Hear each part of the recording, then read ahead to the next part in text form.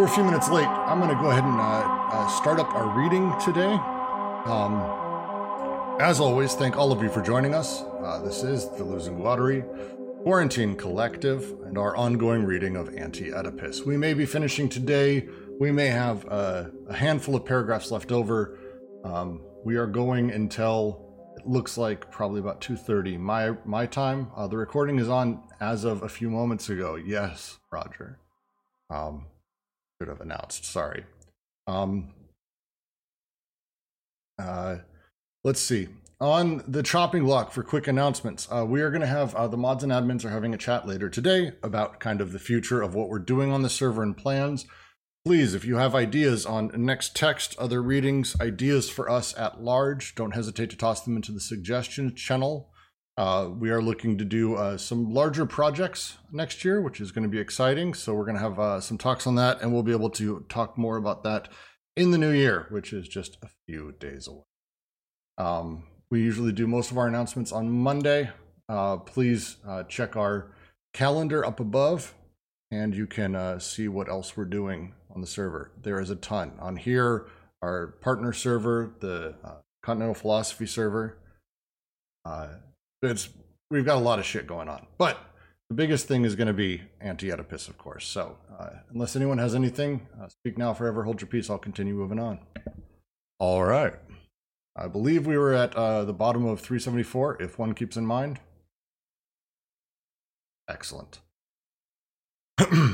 If one keeps in mind the tautological statement made above, one can then understand that people whose preconscious investments of interest do not, or should not, go in the direction of capitalism, can maintain an unconscious libidinal investment consonant with capitalism, or that scarcely threatens it. In the first case, they confine and localize their preconscious interest in wage increases and the improvement of the standard of living.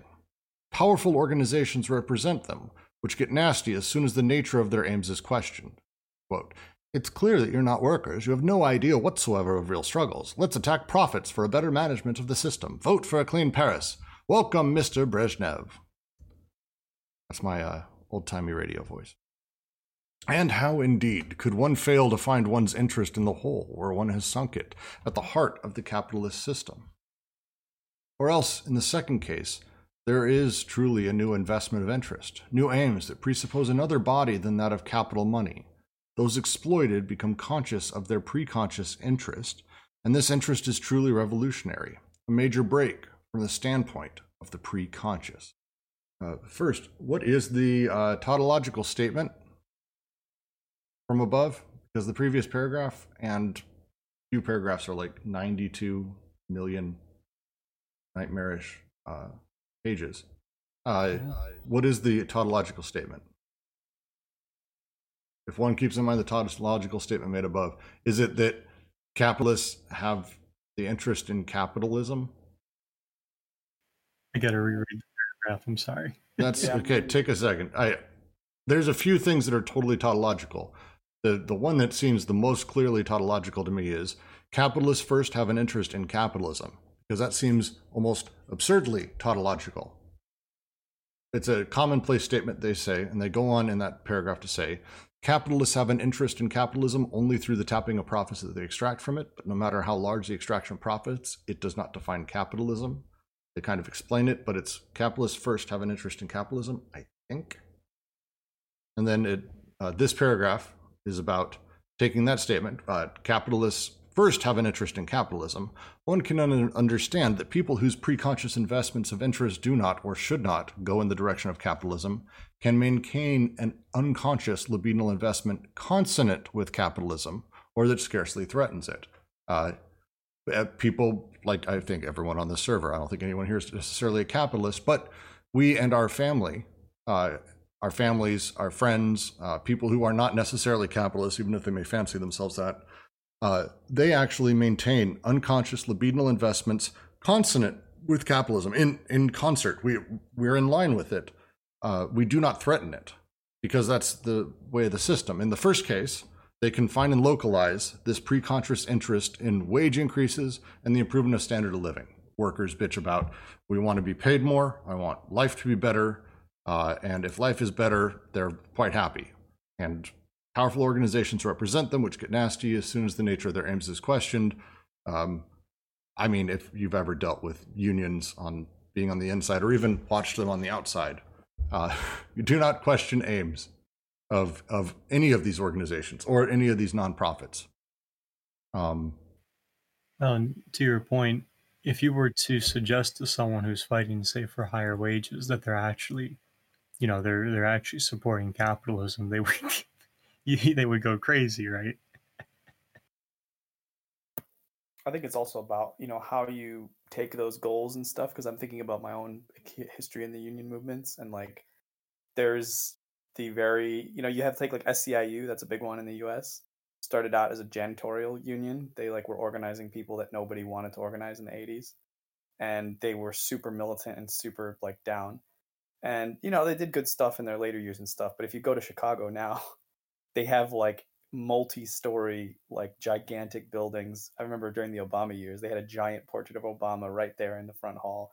And I think no organization is like homogenous, so the stuff that happens on the ground, like these people, the rank and file were very involved in lots of really radical stuff, but it does become this question of sort of the larger goals, like as it becomes more institutionalized, it feels like an obvious point in the sense, like the managers of the union are more. And there it is. So the party just boycotted him. We've cut his voice because he's going and criticizing the Great Party. Let's be clear, he's not workers. He has no idea whatsoever of real struggles. SCIU shut me down. No, it was me. Oh, it was all of us. That was the point. It's the party, yeah. But it's an interesting thing. And then the second half of that is where they go. In the second case, there is truly a new investment of interest, new aims that presuppose another body than capital money. It's basically that capitalists have an interest in capitalism. So fuck them, toss them aside. Everyone else either really falls into a place where their preconscious, unconscious interests are in line with capitalism, or they go in another direction where their investment is into something else.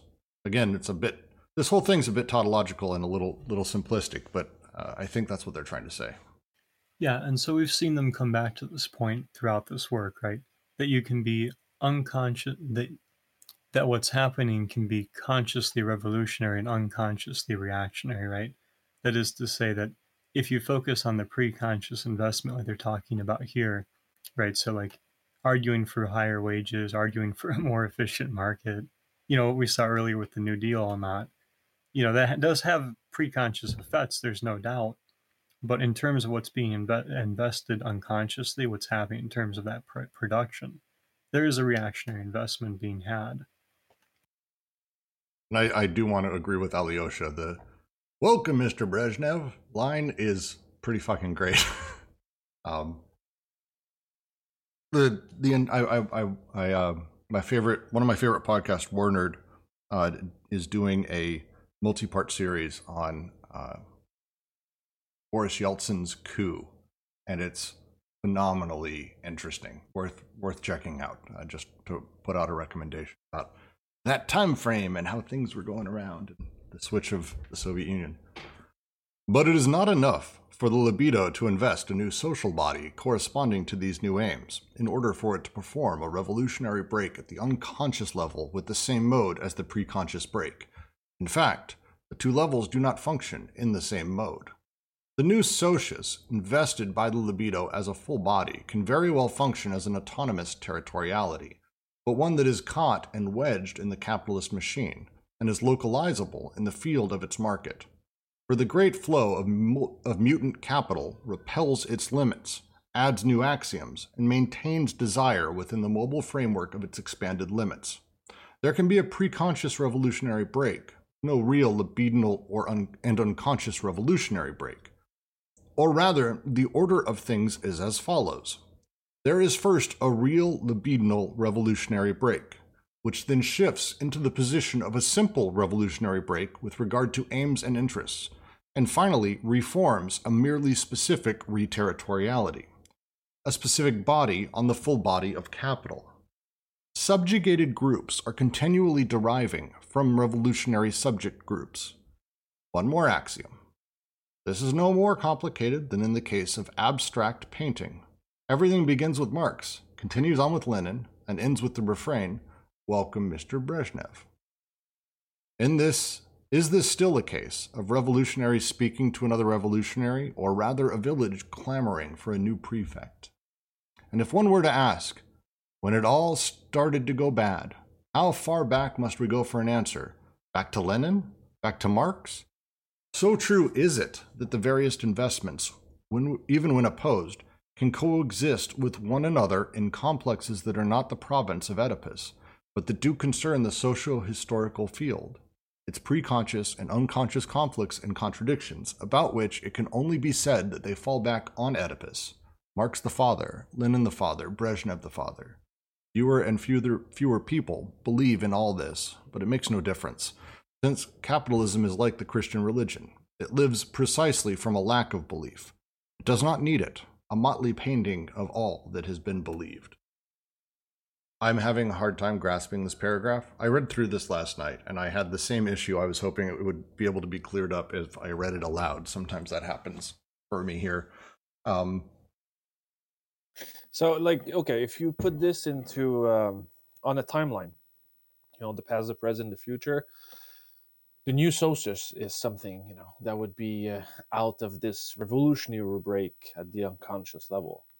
But because it is embedded in time, but into the spatial aspect that is real and tangible, it cannot really move away.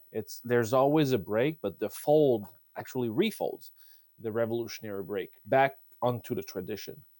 So there's always, the Erstat is always there. The capitalist machine is always there. So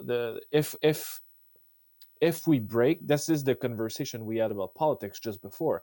If we are making a break outside of the market, but because we are from the market, we will refold back into the market.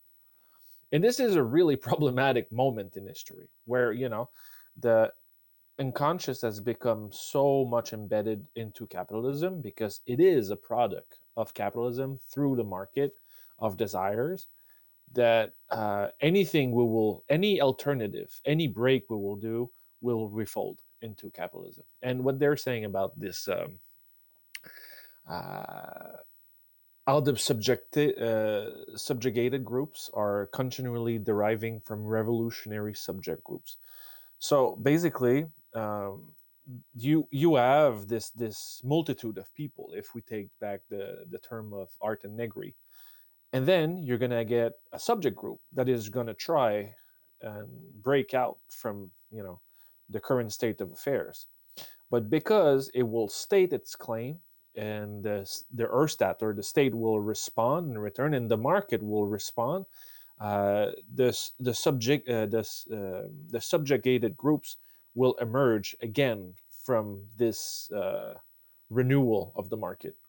So we're always into like a continuous, like eternal return when it comes down to this.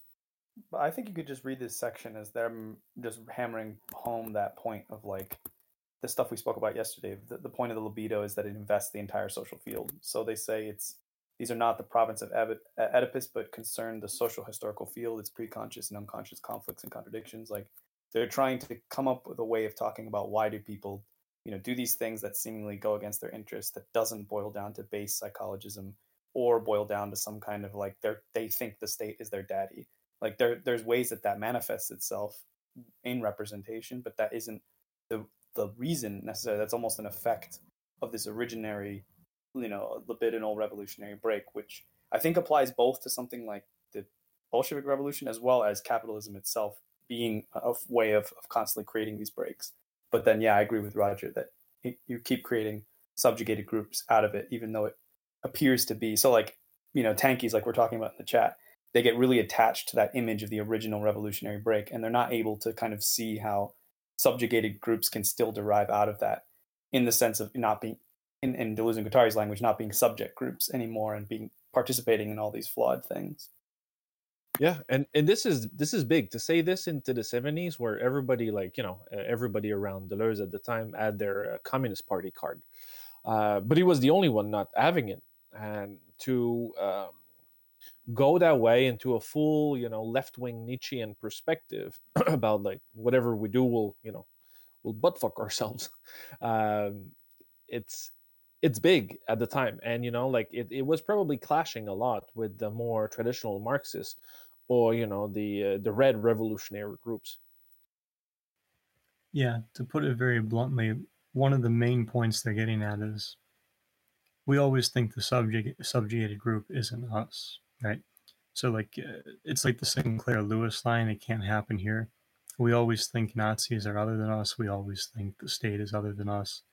We always, we don't want to understand ourselves as subjugated, except in this preconscious way where the subjugation becomes a means of power. And then the subjugation is truly consummated, isn't it? But to that point, right, like this is a really heavy critique of not only of Marxism in that sense, but even how we do our own groups. Is ultimately that's what I think they're getting at, is like, with this whole idea of going back to Marx the father, Lenin the father. I mean, if you talk with a socialist today and Marxists, this is still what they do, is like everything's got to go back to that time when they had it right and we just misinterpreted them. Yeah, that line, let's go back and find out where it went wrong. It's a really interesting one. This is interesting because when it comes down into religion, because they say capitalism is a religion, but Marxism and revolutionary thinking could be also an eschatological or teleological form of religious thinking, in the sense that, if we act according to what God asked us to do, we would go back to Evan or Eden or whatever it is. But it's the same thing in the revolutionary promise. If we would do exactly what Marx or Feuerbach before him told us to do, we would have the complete revolution. It's like there's like a mode of instruction that is being there, and people, it's like political alchemy. It's saying that if we do stuff in order, we will reach a goal. So into this political, and I think that's the difference, because I've been struggling with the political aspect of Deleuze and Guattari, and because I'm older and because I've been into left-wing stuff, I still have this ontology of direction, in the sense that the revolution must have a goal. And I think that the way they're doing it, they're just saying, okay, let's get rid of intent and let's get rid of goals and let's see how the process can lead us somewhere else. And it's really difficult for people in my generation to wrap our mind around this. Maybe it makes sense more for younger people, but it's a thing. And again, that's another break from traditional Marxism. So to try to say it again, I'm going to try to reword it to make sure I understand this. They're talking about the nature of revolutionary thought is it starts from a position of true unconscious revolutionary break, where there isn't necessarily even a goal. It's just things get to a point where we've got to shatter. It's just done. And then at some point, the revolution ends up having some semblance of a goal. And that goal, almost on the paranoiac side of things versus the schizo, that goal has shape. And that shape and that structure is the thing that people start aiming for. Rather than just change, rather than just shifting things, we're aiming now for that structure of society or that setup. Over time, that structure gets harder, more ensconced, more into it, more built in. And as things sort of begin to fall apart, because that's sort of the nature of things, the more we get closer to these structures that don't actually exist and the more we need them to function, the more their flaws are exposed. Capitalism being a good example of that.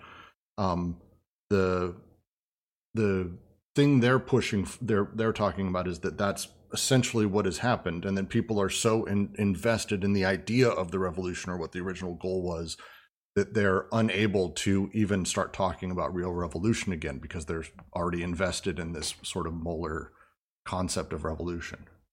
Mm-hmm. See, when I say religion, okay, like it's take the example of people who are going to mass, like Christian people are going to mass like every Sunday. They go there, and they feel that, they're meeting God again, and there's the whole discourse, the ritual, some form of praxis. But at the same time, they believe that they are the chosen one or whatever else and doing good unto the world. But what happens between Sundays, and that's a real question. So this religious aspect of a political program and political belief, it's like an act of faith, saying if we do this, it will give us this kind of after world. The post-revolution world will be this because we're acting a certain way right now. It's the same thing as religious people. They say, oh, if I go and do my take the I don't know how to call this in English, but when you eat the bread, the body of Christ, it's like the redemption. What if I'm doing these redemption acts? It will lead me to paradise. But at the same time, what leads you to paradise is what you do between Sundays, not what you do on Sundays. And that's the same for revolutionary thinking. It's not because you can recite part of the Communist Manifesto that you are a revolutionary. Revolutionary is changing how desire is going through you and how you're changing your daily and every act that you do in your life. This is the real revolutionary moment, and how this leads to a crystallization into the collective. But just the thoughts and prayers won't cause a revolution. So I keep going back to this book that's sadly not translated into English, beziehungsweise Revolution by Bini Adamczak, who also wrote this Communism for Kids book that maybe you've heard of, because that's translated. It's the best. It's the best thing ever. You should buy it. If you are ever going to have children, you should have it ready for them. It's an amazing book. And even if you don't have kids, like, it's really not only a kid's book. And if you're scared of easy text, there's also like an amazing afterword in it. But to go back to her larger book from 2017, and it's been a while since I've read it, so I can't give a detailed account of it, but she analyzes the revolution of 1917, the Russian Revolution, and contrasts it with like the whole historical moment of 1968. And she does that with a kind of Deleuzian framework. Like, it's not purely, but there's a lot of Deleuze in there. And the start of her analysis is basically that she looks at a scene that happened after the revolution, and in the 1920s in Moscow, where there is like this post-revolutionary nostalgia for the revolution. And the question is basically, what happens? Why do the people that are now in this post-revolutionary society feel nostalgia for the revolution? And which it comes back to is like a really detailed analysis of like generations of the revolution and how things shifted and how the revolution eventually failed and all that stuff. But the main bit about it is that the revolution was really a moment where solidarity was like a tangible thing and not an empty concept. It was a practice. There were practices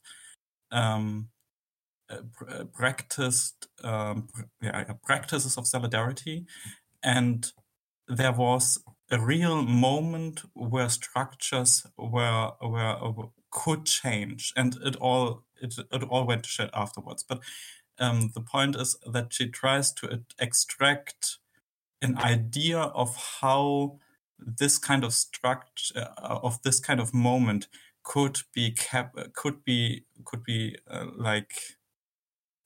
spoken of and maybe utilized for future political projects. It's a really great book. I cannot recommend it enough. It's sadly not translated into English.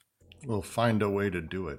But I want to add in, because I really like the thing in this paragraph where they talk about sort of the change over time and how the revolutionary becomes almost reactionary.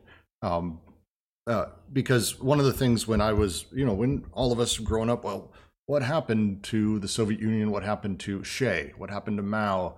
These revolutionaries who started from a place of, most of them, all of them, as far as I can tell, feel free to tell me otherwise, came at these things very much from a revolutionary curiosity perspective. Their writings were extraordinary. I still think a lot of Stalin's writings are even interesting, and I'm not a fucking tanky at all. But at some point, they all, we like to say, or I like to used to say, that they lost their way. But I don't think that's necessarily right. They almost had their way so strictly in front of them because they were so deeply invested in the concept that they had. We never lose our ways. We Can never I, do that. No. It's only the ways we are doing. We never lost. No, it. that's exactly my point. That's exactly my point, is that the way almost becomes so deeply crystallized for them that they're unable to see anything else but that goal. Well, one thing I want to offer something here is that I don't think we're all necessarily doing this, but I think one risk of this line of argument that we're making is that, and we talked about it yesterday, is that you can kind of end up in what I think accidentally looks like, and I'm not saying it is, but it starts to look like the worst fears people have about like postmodernist relativism. And what I think we should think about, for me in particular, is like, I don't think we shouldn't just take a heuristic and generalize it like, if a revolution has a goal, that means it's inherently reactionary. It's not really that, because I think it would be very rich to tell people in like, the 1811 slave uprisings in Louisiana that, oh, you have a goal? That means that your revolution isn't real. Like it's not what this is about. I think the point is to think about, there are different kinds of goals, and there are goals that are sort of like policy decisions and sort of a very specific, despotic signifier type attempts to move in a particular direction. And then there's kinds of goals that are about establishing a new plane of possibilities or new plane of imminence. And I think it actually speaks in our contemporary times. You think about Black Lives Matter. I think one of the hilarious things that I always think is, besides the fact that there's plenty of actual concrete proposals that scare reactionaries and conservatives, the thing that I always hear in every social movement, whenever it happens in the United States context, at least, is there's always this thing of like, well, what do they even want? Like, what are they asking for? It's just a bunch of anarchy. Like, they don't really want anything. And there's a part of me that has to chuckle, because I'm like, well, besides the fact that I think there are actual worthwhile goals that aren't just like reactionary, re-territorializing things, even if there weren't, this is kind of the point. I'm like, the point is it shouldn't stop, and I think if you are part of a movement or a group, or you're trying to change something, and it's like, all right, we need to defeat the Tsar. Like, of course, the Tsar is fucking oppressing everyone. But if you think that by defeating the Tsar, you have now, like Roger said, you've arrived in the promised land, you've kind of already set yourself up, even from the beginning, for a kind of failure. You need to be able to see these as just moments and moments of opening up possibility. And if you don't keep that going, like Guattari is coming from this Trotskyist tradition where they're very obsessed with the idea of permanent revolution. And I think not wrongly, in the sense that so we shouldn't get into a point of like, and I don't think anyone here is doing this, but of that kind of like intellectual post-leftism where you essentially refuse to participate in anything because you say it's all compromised. I don't really think that's what this is about. It's more about saying, that your horizon matters. You're completely right. A very, very short, simple version of that from my life, at least as I'm understanding this. I grew up in Denver, and all I dreamed was of being able to sort of move to a bigger city, and San Francisco was that, because it was a tech hub, freedom, all kinds of stuff, whatever it was. And two things I eventually moved there, got a good job, really had a great time. Then at some point I had almost achieved that goal. The question would be whether or not I started to understand that goal was what defined it. And if I stayed there trying to, because it ended up not being what I thought, because San Francisco is kind of a nightmarish neoliberal hellscape. I assumed it was this really left-wing thing. But instead, I ended up sort of changing around what my expectations were and what my goals were. But I could have just stayed there and tried to fight for it and tried to put myself in a position where I really believed in San Francisco, which would have been just decimating to me morally. It feels like that kind of goal and achievement of it. I'm not trying to shit on anyone who has a goal. The Haitian uprising had the goal of freedom, and it ended up turning into what it turned into. It's not about having a goal directly. It's about how we regard that goal and how we sort of deal with that as a thing that continues on. Again, it's the Zizek line. So you've had your revolution, now what? Okay, so now let me just say something, because I think the issue is less to talk about does this have a goal or doesn't it have a goal. I think we should rather talk about what role does gold speak.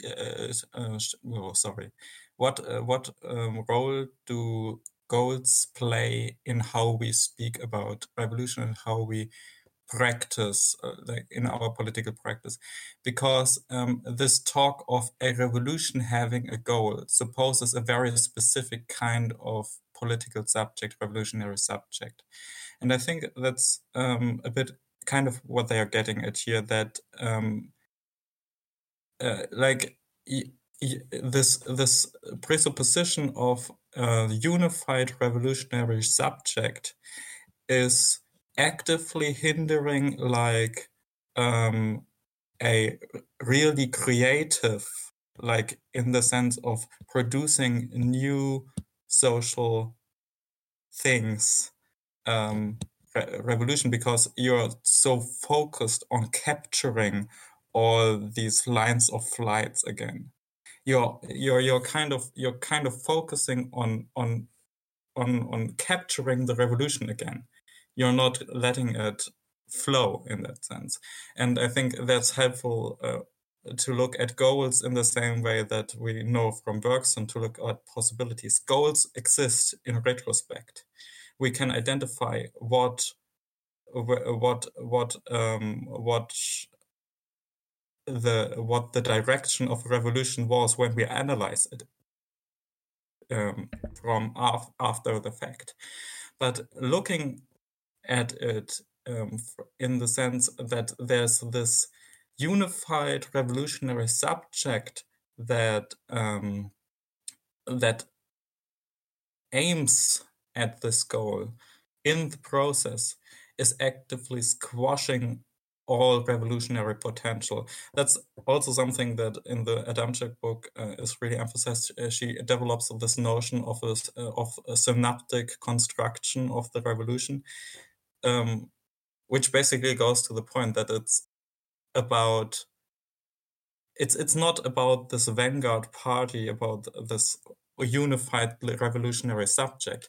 It's very much about the proliferation of desire in ways that breaks the structures, and not in capturing this movement. And I think in a very theory practical sense, I like to say that if your political theory supposes that a better society is only possible if everyone has understood your theory, then it's probably a bad theory for political practice. And I think that gets at kind of the same point. I'm just going to say, Lou, I'm always eternally impressed with anyone who speaks their second language better than I do my first. So, really great. Thank you for that very much. I'm going to continue on to the next paragraph because I think this will be, we're going to have a series of review sessions, I have a feeling, for this entire section. But the reverse is also true. Capitalism is constantly escaping on all sides. Its productions, its arts, and its science form decoded and deterritorialized flows that do not merely submit to the corresponding axiomatic, but cause some of their currents to pass through the mesh of the axiomatic, underneath the recordings and reterritorializations. Subject groups, in their turn, derive from subjugated groups by way of ruptures in the latter. Capitalism is continually cutting off the circulation of flows, breaking them and deferring the break, but these same flows are continually overflowing and intersecting one another according to schizzes that turn against capitalism and slash into it. Capitalism, which is always ready to expand its interior limits, remains threatened by an exterior limit that stands a greater chance of coming to it and cleaving it from within, in proportion as the interior limits expand. That is why the lines of escape are singularly creative and positive. They constitute an investment of the social field that is no less complete, no less total than the contrary investment. The paranoiac and the schizoid investments are like two opposite poles of unconscious libidinal investment, one of which subordinates desiring production to the formation of sovereignty and to the gregarious aggregate that results from it, while the other brings about the inverse subordination, overthrows established power, and subjects the gregarious aggregate to the molecular multiplicities of the productions of desire. And if it is true that delirium is coextensive with the social field, and these two poles are found to coexist in every case of delirium, and fragments of schizoid revolutionary investment are found to coincide with the blocks of paranoiac reactionary investment, the oscillation between the two poles is a constituent aspect of the delirium. So, in a very simple sense, this is important to understand, right? Capitalism conditions both subjugated and subject groups. It's not as though these things can take place outside of relationship to.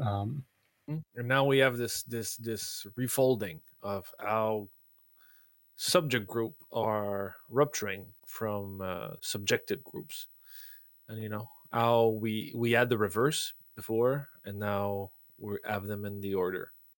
Well, they're always in the order, right? The subject group and the subjugated group, despite the oscillation between the two, are both conditioned by the socius of capital. Mm-hmm. But I think it's the second part of the first process. Okay, walk me through that. Oh, because in the part before we said that subject groups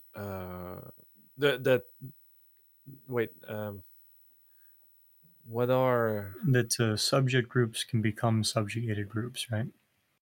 Yes, and now the subject groups are rupturing from subjected groups. Sorry, I'm having a hard time like with the English and French because I'm into the French version. But it's like one produced the other, and the other will produce the first. Right, and so in this sense, this is kind of the two hands of capitalism as they talk about, right? On the one hand, capitalism does the schizophrenic, right? It does do deterritorializing and decoding. And this is important because on the other hand, the Erstat is there, right? And so overcoding occurs as well. So there's a series of recodings happening here, both that can produce subject groups, can produce subjugated groups, and nonetheless allow for an oscillation of investments. That is, capitalism itself allows for subject groups and subjugated groups to not only be produced, but to oscillate between each other. Mm-hmm. And when we're saying like there's the flows and breaking the flows, it's the same metaphor that we were using about the pipes. The pipes are producing certain types of groups, but it also like puts like it saturates desire, because it creates borders, and those borders are being forced upon, and because it's the only those borders can explode and that the flow back into it. So it's always this weird dialectic. I don't like to use dialectic when we talk about Deleuze and Guattari, but it makes sense to me. This weird dialectic between being a subject and subjugated. It's always this weird, like the revolutionary can only be the one that is oppressed, but the revolutionary will be oppressed. It's always this kind of weird movement between one pole to the other. And when we talk about pole, it's going to be the paranoid pole versus the schizoid one. But what's good about what Deleuze and Guattari do is that they, unlike other thinkers, they're not trapped. There might be a kind of dialectic that's happening, but the important part of this paragraph that I can see is when they're saying capitalism, ready to expand its interior limits, remains threatened by an exterior limit that stands a greater chance of coming to it and cleaving it from within. That is why the lines of escape are singularly creative and positive. they talk, and just above that, they talk about the same flows are continually overflowing. There's a sense in which like it's like the oozing triangle. There's no actual, even though it's oscillating between the two poles, it's not as though that is all that there is. It's not eternally trapped in this, historical unfolding that's only ever going to be one pole or the other. There's this potential outside that isn't always realized, but is still there as a potential. And I think that is kind of why to me, that their stuff is so interesting, because it doesn't. You read a lot of other theorists, and it kind of, no matter how lucid they are, it's almost like the Ursula K. Le Guin thing, where she said it's easier for us to imagine the end of the world and the end of capitalism. Like it's like as though they cannot even conceive that there could be something outside of it, and it kind of re-territorializes itself into almost like a religious ideology. So. Mm-hmm. And I would ask a question. Maybe they talk about it later, because I'm trying to wonder, like in 1972, what was the exterior limit of capital at the time? Because now we have the Anthropocene, we have the ecological crisis, we have massive restructuration. But like, what was the exterior limit to capitalism at the time? The communist regime, or? Yeah, I think that's a very important point, because like this is written after like the whole thing of May 1968, right? Where they run up to 1968 with 56 in Hungary and like 1968 in Prague, were major points where a lot of Western communists turned their back to the USSR, when before there was still a lot of idealism when looking at like Moscow and the real existing communism, if you want so. I mean, and don't forget, in the U.S., in 1968 was the famous Democratic National Convention, where they basically completely fucking just threw out the will of the people and the revolutionary spirit. So it's a big deal. It was a big deal here. It was the change sort of to this weird new neoliberal order. 68 was just this global nightmare of everything sort of being subsumed by sort of neoliberal capitalist movement. It's crazy. Everything falling apart. It's a fun story. China declared in 1967 that the Soviet Union now is capitalist and the Soviet Revolution has failed. Didn't have much to do with Russia, probably, but it was the year in which China engaged in foreign trade with the US for the first time. I want to make sure, though, when we're talking, just to make a point of clarification, like, and this goes hand in hand with your criticism, like, we tend to discuss revolutions and that as events upon which everything is both simultaneously leading up to, inevitably, and that will change everything that comes after, right? It's almost apocalyptical in that way. But for Deleuze and Guattari, they're not understanding revolutions in this grand sense any more than the reactionary would be in that grand sense.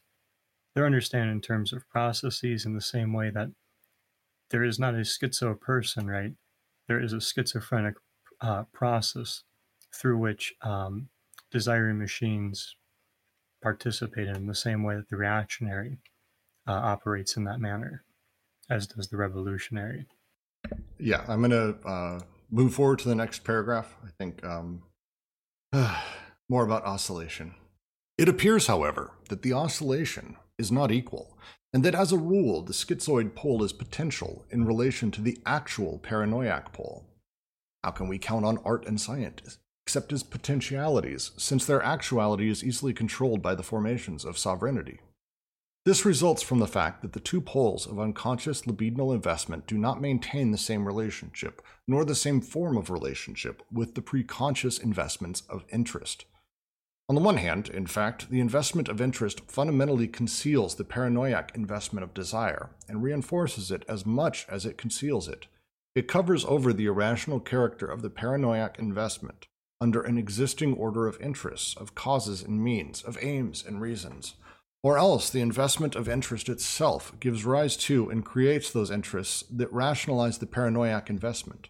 Or, yet again, an effectively revolutionary preconscious investment fully maintains a paranoiac investment at the level of the libido. to the extent that the new socius continues to subordinate the entire production of desire in the name of the higher interest of the revolution and the inevitable sequences of causality. In the other case, preconscious interest must, on the contrary, discover the necessity for a different sort of investment, and must perform a kind of rupture with causality as well as a calling in question of aims. This is why we should hold off on some of our deeper conversations, because it's like we start talking and we get about halfway through an idea that's basically talked about in the next paragraph. This does feel like Bergson, Lou. Yes, it does. Feels Bergson-esque for sure.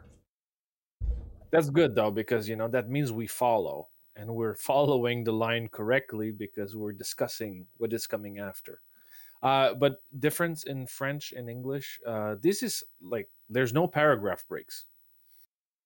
This is like one big thing. Well, I got to tell you, it makes me really glad I don't read French. I'm just saying. I don't know if I could handle this if it was one fucking long paragraph. Here's Anti-Oedipus. It's a single paragraph that's 922 pages. Oh God. Yeah, but like it's interesting this kind of breakage within the text, because it creates two different impression of the ideas, because just of the format. Well, it does, and it also gives us, I mean, to be completely and wholly self-interested, it's like they designed it for us to stop in between and have discussions that would lead us to the next paragraph. Oof. Somebody was watching over us. Okay. Yeah. The Deleuzian gods. I mean, it's so this section is literally talking about the development of the goals and how the libidinal efforts and the pushes between the two sides of the oscillating poles, the schizo and the paranoiac, how they operate differently, because they operate differently and not equal. The oscillating gods. I like that a lot. We're gonna go with oscillating gods. But it feels like that's what they're talking about here. On the one hand, the paranoiac, the investment of interest fundamentally conceals the paranoiac investment of desire and reinforces it as much as it conceals it. Covers over irrational character of it under an order of interest, causes and means, aims and reasons. The paranoiac investment actually has the things it's not aware of, the lack of the actual knowledge. Again, the paranoiac pole is about believing that the world is known, that you're able to define it clearly, but anything that doesn't fit that, you do this wonderful thing where it instantly becomes these blind spots. And that's what they're talking about, is these sort of blind spots that are created. I have a weird question before we go. Are we still are we talking about capitalism as a whole, or the revolutionary aspect of it? I think we're talking about just how things work. Perfect. I don't see this as being, so let me be clear. I don't see this as being related directly to capital. That this book and this paragraph, at some point down post-capital, wherever the fuck we end up 100 years from now, they could read this and go, oh, yeah, this generally works. Boy, capitalism sounds like it sucked. And that's how I'm reading it. This is intended to be about, just in general, how people and the unconscious sort of investments are created, and how the two sides of the poles in the oscillation create those investments and develop them. Yeah. So someone was going to correct me, though. Someone said almost. I would correct you also. It's not capitalism that sucks. Ontologically, this is wrong. It's ontologically, it's capitalism produces suck. I can give you that. So capitalism also becomes the condition for that which doesn't suck, though.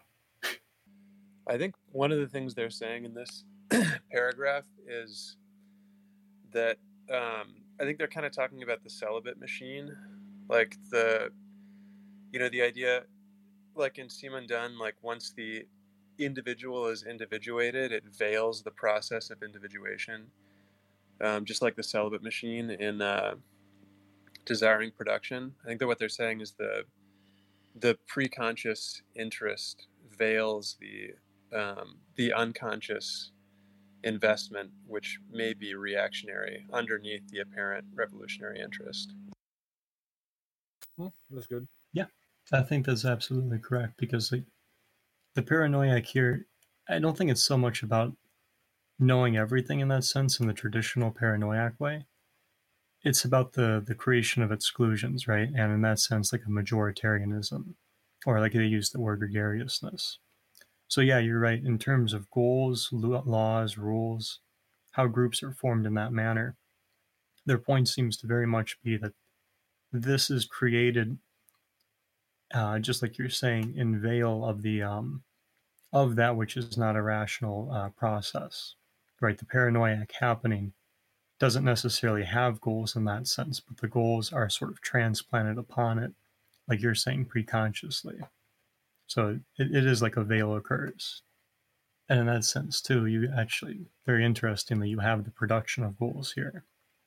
But this is important, too, right? Because, like, one of the points they're getting at is, like, the whole idea of people saying, well, are you for the cause or against the cause? Yeah. You know, that very point about a kind of gregariousness in that manner, and I'm simplifying it quite a bit here to make the point. Deleuze and Guattari seem to be saying here, right? Well, what is this cause? Yeah, where they write, in the other case, the preconscious investment must, on the contrary, discover the necessity for a different sort of investment, and must perform a kind of rupture with causality, as well as a calling in question of aims and interests. So, in this sense, you're seeing aims and interests themselves actually called into question. Mm-hmm. And this is, you know, in simple terms, you know, it's the revolution must not be like this grand scheme. You know, it must be born of necessity. And I think that it's, you know, from their empirical perspective, it's just that, you know, that that the pole of the schizoid is just like out of necessity. You're doing something, you're producing something new, instead of, you know, having this pole of, you know, the rationalization of the revolution, for example, or, you know, placing goals. But it works also for the capitalist machine. But there's this, you know, into this whether it is capitalism as it functions or capitalism as it reaches a breaking point where, you know, subjugated groups become subject groups, there's always those two poles of the paranoiac and the schizoid, and you can always go from one side to the other. So like one type of revolution, for example, would be this kind of paranoiac way of doing it, and the other one would be a more productive, positive, you know, vitalist side, if we want. Well, you'll get, if you understand revolution in a larger sense, you're going to get an oscillation of both. And that's, I think, the kind of awareness they're giving us here, because, like, creating a revolutionary group, how are you going to deal with subjugation, right? How are you going to deal with the investments of that which are occurring unconsciously? So a major point for them that I'm taking out of this is, like, when we're talking about causes, goals, and aims, right, we shouldn't be blinded by them in terms of them taking them for granted as signs, which Yeah, I but know is Roger's if favorite part of Deleuze and Guattari, the semiotics. yeah, have you ever been like into like college student groups or any kind of political groups? You can see that, you know, there's moment of movement and there's moment of institution or institutionalization, where, you know, the group will put their grip over, you know, the flux, and will say no, it needs to be that way, and they will try to correct things up. And so there's always this, I think they're, you know, what they're talking about is real stuff that they've seen within the universities and within worker movements, and, you know, within May 68 they refer to real you know, real delirium, the delirium of like pushing the boundary, but at the other side of like controlling what is being pushed, and who's pushing and who's voicing stuff, and who has the right to talk, who should shut up, and who will decide or not. So there's always like this dictatorial perspective within, you know, micro politics and micro groups that is still there, and I think it's a form of criticism of that. Yeah, that's exactly right.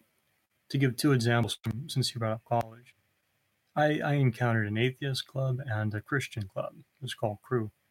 And in both cases, what you find is there's this sense of where you can see a direct form of subjugation is where you can't be other than that. So this is a way in which two subjugated groups, and this is, I think, a more direct way of understanding the paranoiac in this sense. The becomings, differentiation, all of that, even the functionalities that are available, become immediately limited, right? Because this is working through a means of exclusion. So even when we say, oh yes, but anyone can go to Crew, anyone can be there, right? We welcome the Islamic people. There is still a sense in which you're expected to become Christian during that time, yeah. And this is not a didactic argument against Christianity or Crew. This is merely an observation about how this can actually function in any group. Because we could walk this out to a lot of different things beyond the religious. I'm just taking the easy example. Well, it's the nature of pretty much anything that becomes a very difficult to define social aspect. I am reminded of the famous Supreme Court line, I don't know what pornography is, but I can't define it, but I know it when I see it. The reality is that most of these things that are difficult only exist through a process of exclusion. I can't positively identify what makes a Christian. That's not a thing that exists inside of most churches, but I can tell you who shouldn't be coming to church at our church on Sundays is far more common inside of groups, just by the nature of them. Precisely. Authenticity in that manner is created in relation to signs. But authenticity would still be a paranoiac investment into sub-molar group. I can't wink on Mike, but wink. Yeah, fair enough. All right, I am going to move to the next paragraph, however, so we can keep charging through. Any last notes before I do? All right. In each case, the problem is different. It is not enough to construct a new socius as full body. One must also pass to the other side of this social full body, where the molecular formations of desire that must master the new molar aggregate operate and are inscribed. Only by making this passage do we reach the revolutionary break and investment of the libido. This cannot be achieved except at the cost of, and by means of, a rupture with causality. Why did I say rapture? Desire is an exile. Desire is a desert that traverses the body without organs and makes us pass from one of its faces to the other. Never an individual exile, never a personal desert, but a collective exile and a collective desert. It is only too obvious that the destiny of the revolution is linked solely to the interest of the dominated and exploited masses. But it is the nature of this link that poses the real problem, as either a determined causal link or a different sort of connection.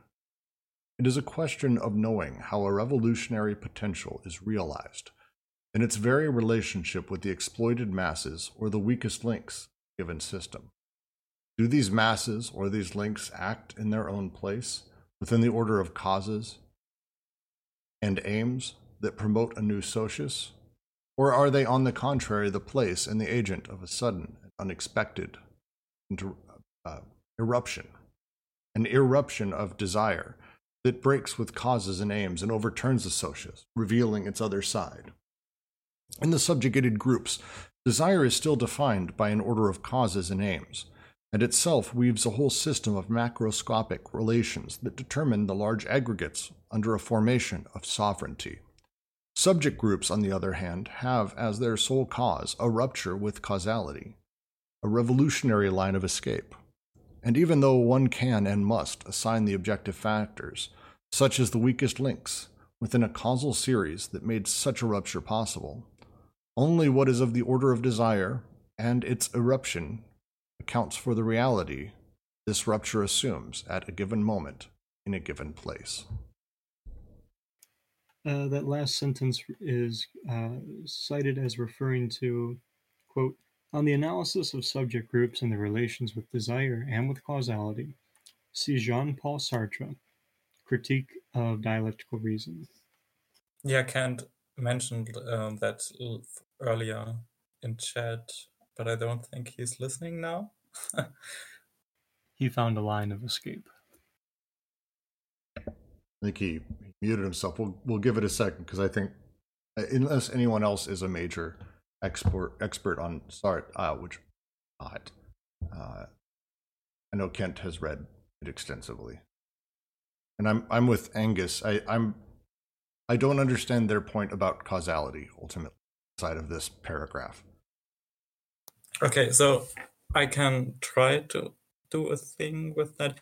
Like I'm not super deep in the text. I haven't read this before, and I'm just listening right now. Okay, so take everything I say with a grain of salt. But yeah, Bergson incoming. So what I said earlier, right, with that desire or goals that only exist in retrospect. That's ultimately the Bergsonian point about the future not existing. The future needs to be produced, and the future not existing means that it doesn't exist as differentiated entities, which basically would be the point about intentions or goals, right? If you have intentions or goals, you basically imagine that there are like fully differentiated objects of thought that just need to be realized, but they don't ultimately change. You just add the predicate of existence to something that's already formed. And the Bergsonian point now is that this doesn't make sense at all, because in that conception, you basically accept the determinist framework. Everything exists, and time just passes through this already existing thing. And the point is to get to a conception of reality that in which time actually matters, in which time duration is actually referring to a change of the world, and in that, which basically necessitates that we come to some kind of break with causality, in the sense that so the Bergsonian break with causality is that he basically says, in real time, in duration, causality doesn't make sense because causality is predicated on the possibility of states of the world repeating, which can't happen because every moment contains all of the past. So the moment that is now is different from the moment that was just a second ago, at least by the fact that it contains the last moment. And this is linked to this evolving or durational view of reality, where future does not exist in the sense, because that's exactly the process, right? You have this virtual that differentiates into the past. The present is exactly not a static moment, but the process of differentiation of the virtual future, if you want to call it that, into the past. But by going through this process, only by going through this process, the future or these distinct entities are differentiated. This process of differentiation, that's exactly like later commentators have identified this with the notion of passive synthesis, which is ultimately taken from Husserl. I don't think Bergson himself speaks in these terms, but Deleuze is very clearly drawing Husserl and Bergson together in this idea of passive synthesis with the Bergsonian virtual. And yeah, the virtual has this kind of ambiguous status because it's at the same time like the mode of existence of the past, but also the material which differentiates into the future, or which differentiates into more past, which in Bergsonism, Deleuze speaks about qualitative multiplicities always splitting, always differentiating themselves, being divisible in that sense, in contrast to the quantitative multiplicities. I'm not sure how he does this all in difference and repetition because I haven't read it.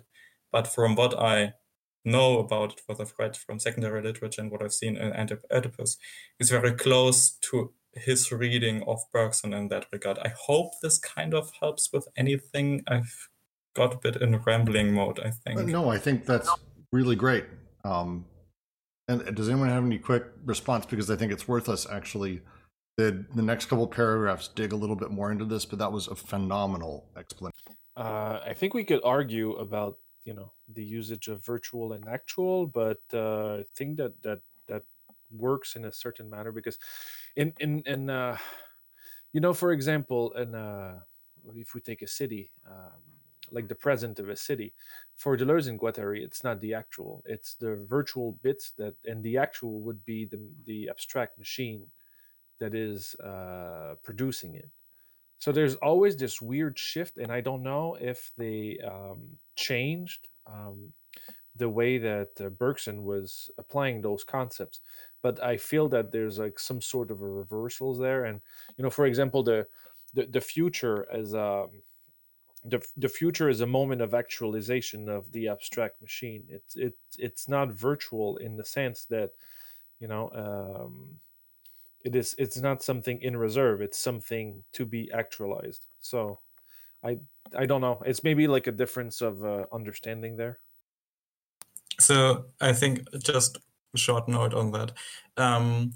I've been saying that the virtual and actual are very Deleuzian concepts, not so much Bergsonian concepts, because Bergson doesn't really develop them systematically. Like, he doesn't ever go and say, like, this is the actual and this is the virtual, and he's not even consistent about his usage of the virtual.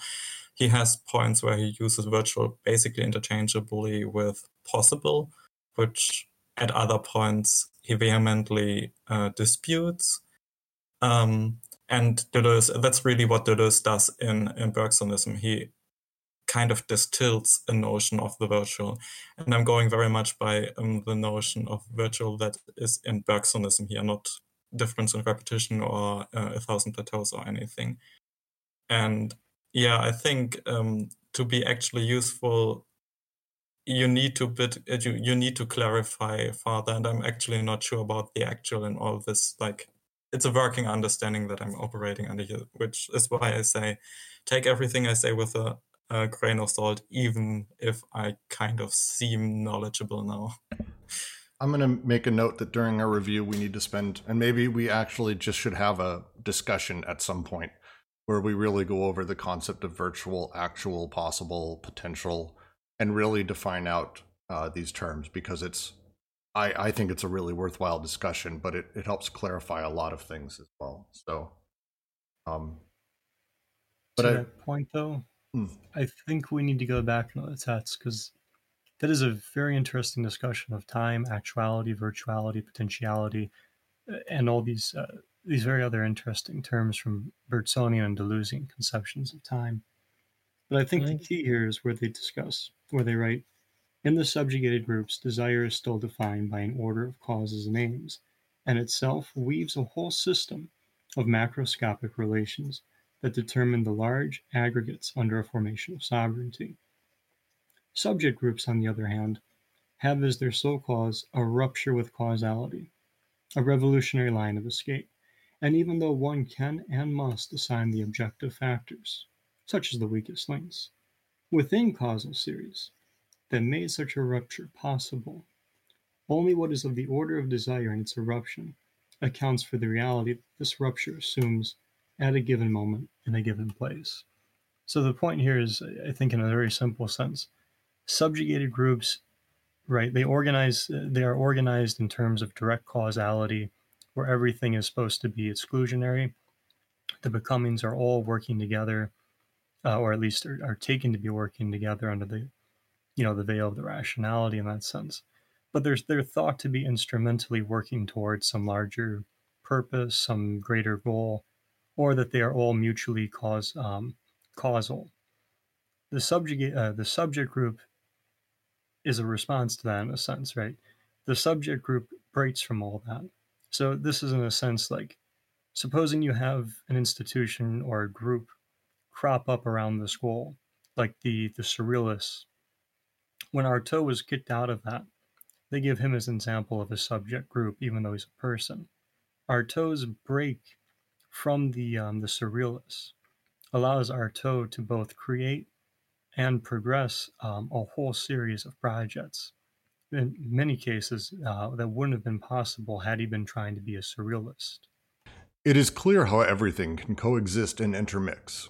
In the Leninist break, for example, when the Bolshevik group, or at least a part of this group, becomes aware of the immediate possibility of a proletarian revolution that would not follow the anticipated causal order of the relations of forces, but that would singularly precipitate things by plunging into a breach, the escape or revolutionary defeatism.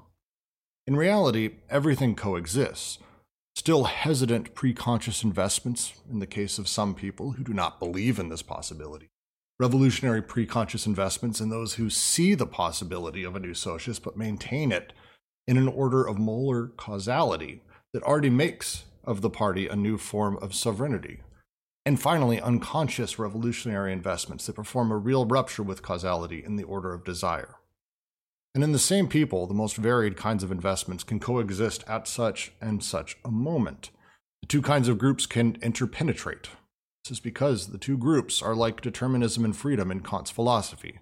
They indeed have the same object, and social production is never anything other than desiring production, and vice versa, but they don't share the same law or the same regime. So to basically expound on my previous point, having a red card in that sense isn't actually revolutionary in that manner. It's not, right, it's functioning as a sign in that sense. More directly, one can be within a subjugated group as a sub and be kind of interpenetrated in this respect within a subject group. But the larger point here is that ascribement to a group in that sense is not going to guarantee the revolutionary line of escape. There is something revolutionary in this sense as an investment made by simply leaving or allowing desires to leave the group in that sense. Yeah, and I think we can take contemporary groups. You know, we're talking about the Bolshevik, but like I think like most people are young here, and it's something of the past. But we can take something like BLM or disabled people trying to get out of institution. It's the same kind of thing. It's we don't to go back previously to what we were reading before into the previous paragraph. The state of affair doesn't express a causality that will produce a revolutionary moment. It's one event. The concept of event will come later into Deleuze and Guattari, but there's an event. There's something that happens. For example, somebody gets killed by the cop, and from there is a whole movement, a whole new collective intensity that rises up, that actually pinpoints the ontological reality of a subjected group, and they create themselves as a subject group that is rupturing from the current state of affair to allow a new line of flight.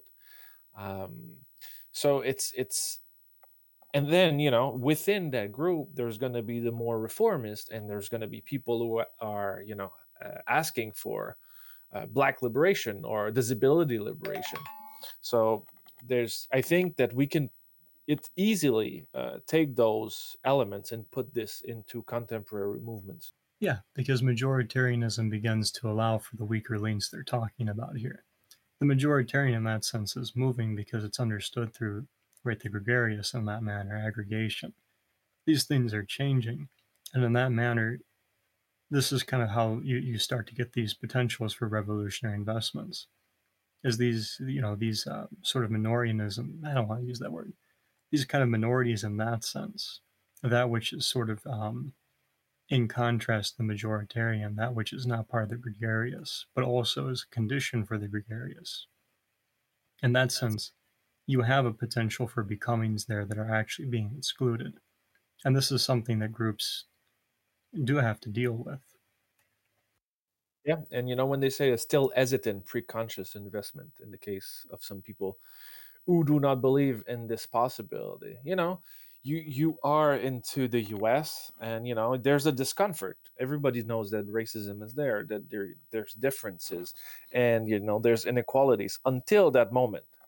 That becomes clear, and the abstract machine that actually is creating uh, the structure of racism is being named, and the moment it's being named, it opens to a whole world of possibilities of smashing racism, smashing the white man, smashing the institution, and all of this becomes something that was hesitant before and uncomfortable to something that passes as a fact.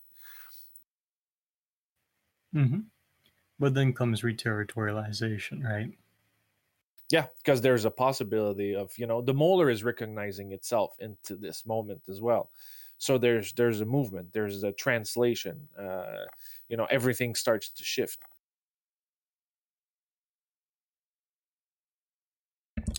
Well, and the other part of this, how I read this, what I got from it, and I like it, is the idea that it's we shouldn't be thinking of these events as singular. We shouldn't be thinking them as large monolithic groups. That in reality, as they say, everything coexists. There's all of these investments, not just in terms of different people having them. This person is interested in revolution. This person doesn't believe it's possible. But much more that all of the people themselves actually have their own preconscious investments across the board that are fitting all of these. These varied kinds of investments can coexist. The two kinds of groups can interpenetrate. It's because the two groups are like determinism and freedom. They indeed have the same object, but they don't share the same law or the same regime. I like the way of thinking about that. The removal of the monolithic largesse of singular groups, and instead thinking about it as, we're talking about hyper contingent events that are contingent on a major multiplicity. With lots of things, major, lots of shit that puts into it. Yeah, and in that sense, right, being a part of any group, as though you can be a part of it till you just get tired of it or whatever, right? That's not the victory in and of itself. Or conversely, just because you've got these goals in that manner, in this sense, in the molar sense, right, as though it has this trajectory that is just indelible, right? That's got no way of accounting for the flux that is actually producing all of these things and the contingencies that condition it. And with that, go Sorry. ahead. No, go for it. I'm about to move on to the next paragraph. You'll take the last note. I'll just say it quickly. It's just a sort of a side thing. All this discussion makes me think about a book that really changed my life when I was younger. Imagine Communities by Benedict Anderson, I think his name is.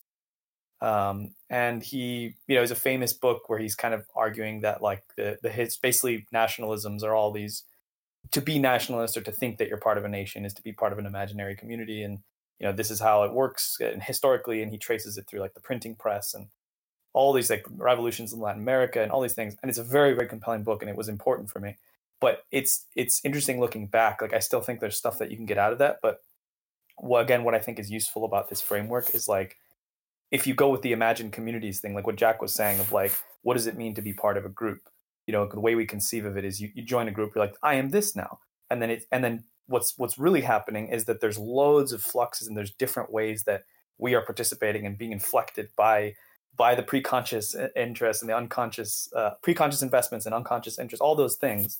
But we kind of flatten all, and sort of like it was said earlier, like it becomes this paranoid concealment of that, of the way in which participating in social spaces, in the social, is a continuous, like there's constant enunciation happening.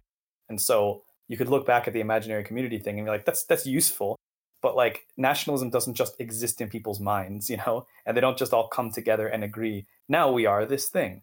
Like it's a much more concrete and materialist process, I think, and that's kind of what they're getting at, in addition to the conscious and unconscious aspect. To make just a quick note, and with that point, nationalism is always, it's not so much the nationalism in this larger sense, right? It's always about you're fitting into the group, right? Whether it's a sports team, whether it's a Discord server, whether it's whatever the group is, it doesn't have to be I'm an American. All right. Now let's continue. The actualization of a revolutionary potentiality is explained less by the preconscious state of causality, in which it is nonetheless included, than by the efficacy of a libidinal break at a precise moment, schiz, whose sole cause is desire, which is to say the rupture with causality that forces a rewriting of history on a level with the real, and produces this strangely polyvocal moment when everything is possible. Of course, the schiz has been prepared by a subterranean labor of causes, aims, and interests working together. Of course, this order of causes runs the risk of closing and cementing the breach in the name of a new socius and its interests.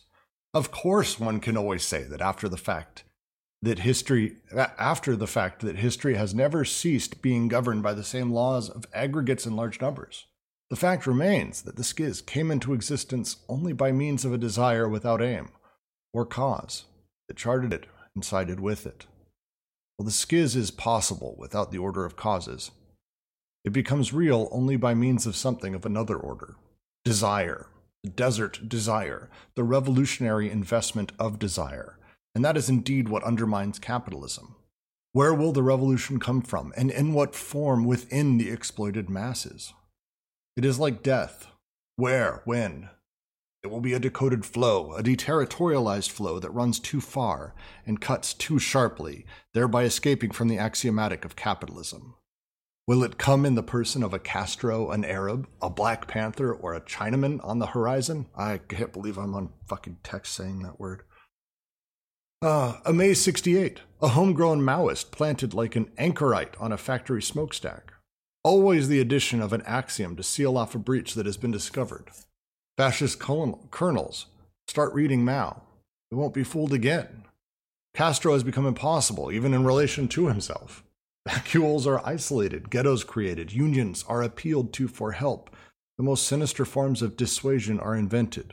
The repression of interest is reinforced. But where will the new eruption of desire come from? Real quick, the reference there is to Andrei Glucksmann has analyzed the nature of the special counter-revolutionary axiomatic in, I'll wait for Roger to correct me, Le Discours de la Guerre, Discourse of War, perhaps? Yeah, Le Discours de la Guerre, War Discourse. One specification, French-English, referring to a Chinese person. In the French version, they were using N-words profusely, and this has been changed by the English translator. But in French, it's Chinese, and it morphed into something else, into English. So, we can see how certain type of racism is accepted into the English-speaking world, where another kind is not accepted. This is really interesting. Well, and I think their point, if they use certain words, I tend to lean on, and of course they have probably some level of racist, imperialist, they're French at the time, but the provocative nature of use of these is kind of their point. That there's will it come in the person of a Castro? Like, of these people who are seen as, especially by, and I think maybe this may be an extreme statement, I don't know. There's a fetishization of minorities by the liberal white class, where they believe that, that's where revolution comes from. It comes from these poor minorities or these underclass people. And that fetishization, I think, is also part of what they're mocking a little bit here. You know what just occurred to me in reading this section? I really like this little the sentence: "The fact remains that the schiz came into existence only by means of a desire, without aim or cause, that charted it and sided with it. While the schiz is possible without the order of causes, it is real only by means of something of another order: desire, the desert desire, the revolutionary investment desire." We've been kind of circling around this anyway, but I was just thinking back to our discussion, and Mohamed Bouaziz came to mind, who was the Tunisian street vendor who set himself on fire.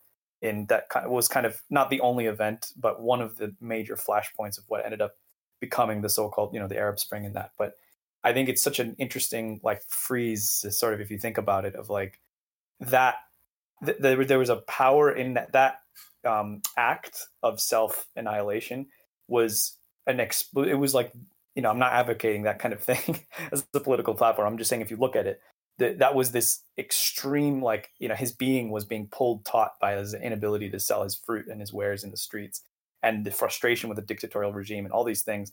And what he ended up doing was this, it was an act of, it was like desiring machines being pushed into this like public space of like, okay, I'm just going to do this. I need to do this thing. I can't do anything else anymore.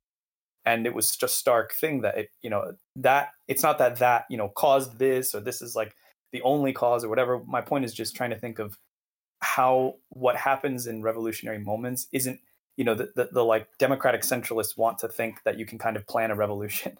And I think probably at best what you can do is you can ride the wave and try and, push it in different directions, which is, I think, what we saw with like Egypt, the way that was reterritorialized into like, Sisi now and stuff like that. My point is just what sparks it. It's like Lou said earlier, there's a way in which like something is put into the air, to make sound it cheesily. Like there's a new feeling in the air, and that sense of things ends up informing how people behave. But it's not in and of itself. Like Mohammed Bouaziz did not go into the street thinking, I'm going to take down the Ben Ali regime because they're corrupt dictators. He was like, I can't fucking take this anymore. I'm going to go do this thing. So I was just thinking about that. Well, I read a little. Just one thing. This is really interesting because my ex-girlfriend, we worked on this together. It was her thesis for her bachelor degree, and she was calling it the debt assemblage, in the sense that the Bouazizi situation, we could actually see how preconditions would arise that would give rise to revolutions. And she was trying to, like, from different perspective, the different situation, see where which element were coming into this assemblage that would, offer the precondition of an uprising. So that's really interesting that you're mentioning this right there, because I'm saying that it's been done before, and it really sucks. I don't have anything to do with my ex, but it really sucks that she didn't pursue that, because I think that was a really great idea, and you're just like stating it right now again. I had a slightly different. I want to talk about this sort of second half of this paragraph where it talks and goes from. That is indeed what undermines capitalism. Where will the revolution come from, and in what will form within the exploited masses? It is like death, where and when. They then go on to basically say it'll be a decoded flow, deterritorialized flow that runs too far and cuts too deep. And because of the nature of how capital reacts to breaks like that, it will be the body without organs will fall back on it as quickly as possible. And they give some great examples. Homegrown Maoists planted like an anchorite on a factory smokestack. The ability, there's always an axiom to seal off breaches that have been discovered, almost as if capital was aware, a monster of sorts. Fascist colonels reading Mao, so we're not fooled again. This is done. This is actually things that are done. Castro is impossible. That's not going to disagree there. Ghettos created for the Black Panthers. Unions are appealed to for help. The thing that runs and that goes through all of this is that the same breaks and flows that capital is able to completely reterritorialize is where revolution comes from. At least when we start thinking about, where will it come from, and demanding that sort of knowledge and thinking about it from that direction. Yeah, and this is an important point for them too, because like, again, with like we should not confuse signs for something more than signs, right? This is kind of Magritte's point about the treachery of signs, yeah.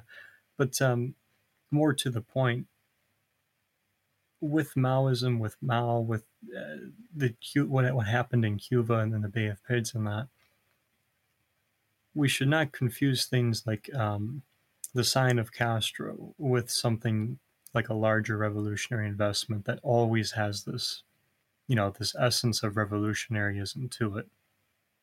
This is kind of what they're getting at, is like there's a kind of there's almost a kind of idolism and therefore idolatry that comes with how we deal with the revolutionary, especially in the pre-conscious sense, right? If we could just be like Castro was before he was Castro later on, you see, to that point too about like we talked a little bit about like their use of terms here and like especially the raciality. Part of what they're getting at as I read them, and part of the reason they're going to use terms that are considered derogatory, like for instance, the primitive, the savage, the barbarian, but also like those more charged words like Chinaman, or particularly the N-word in that sense, or some variant of it. What they're getting at here too is the way that this works in terms of production. These stereotypes are produced and very much in relation to the, I think, a kind of paranoiac investment. But they also present a form of becoming that is limited, and in that sense that can be biunivocalized. In a sense, to give you an example in a literary sense, this is like Sinclair Lewis. So I mentioned It Can't Happen Here earlier on, where, well, of course, we can't be the Nazis. We're in the good group.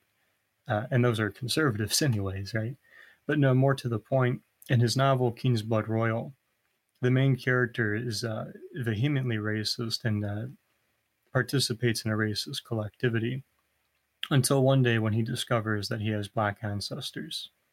He becomes ostracized because now the code and the signifiers have been turned upon him.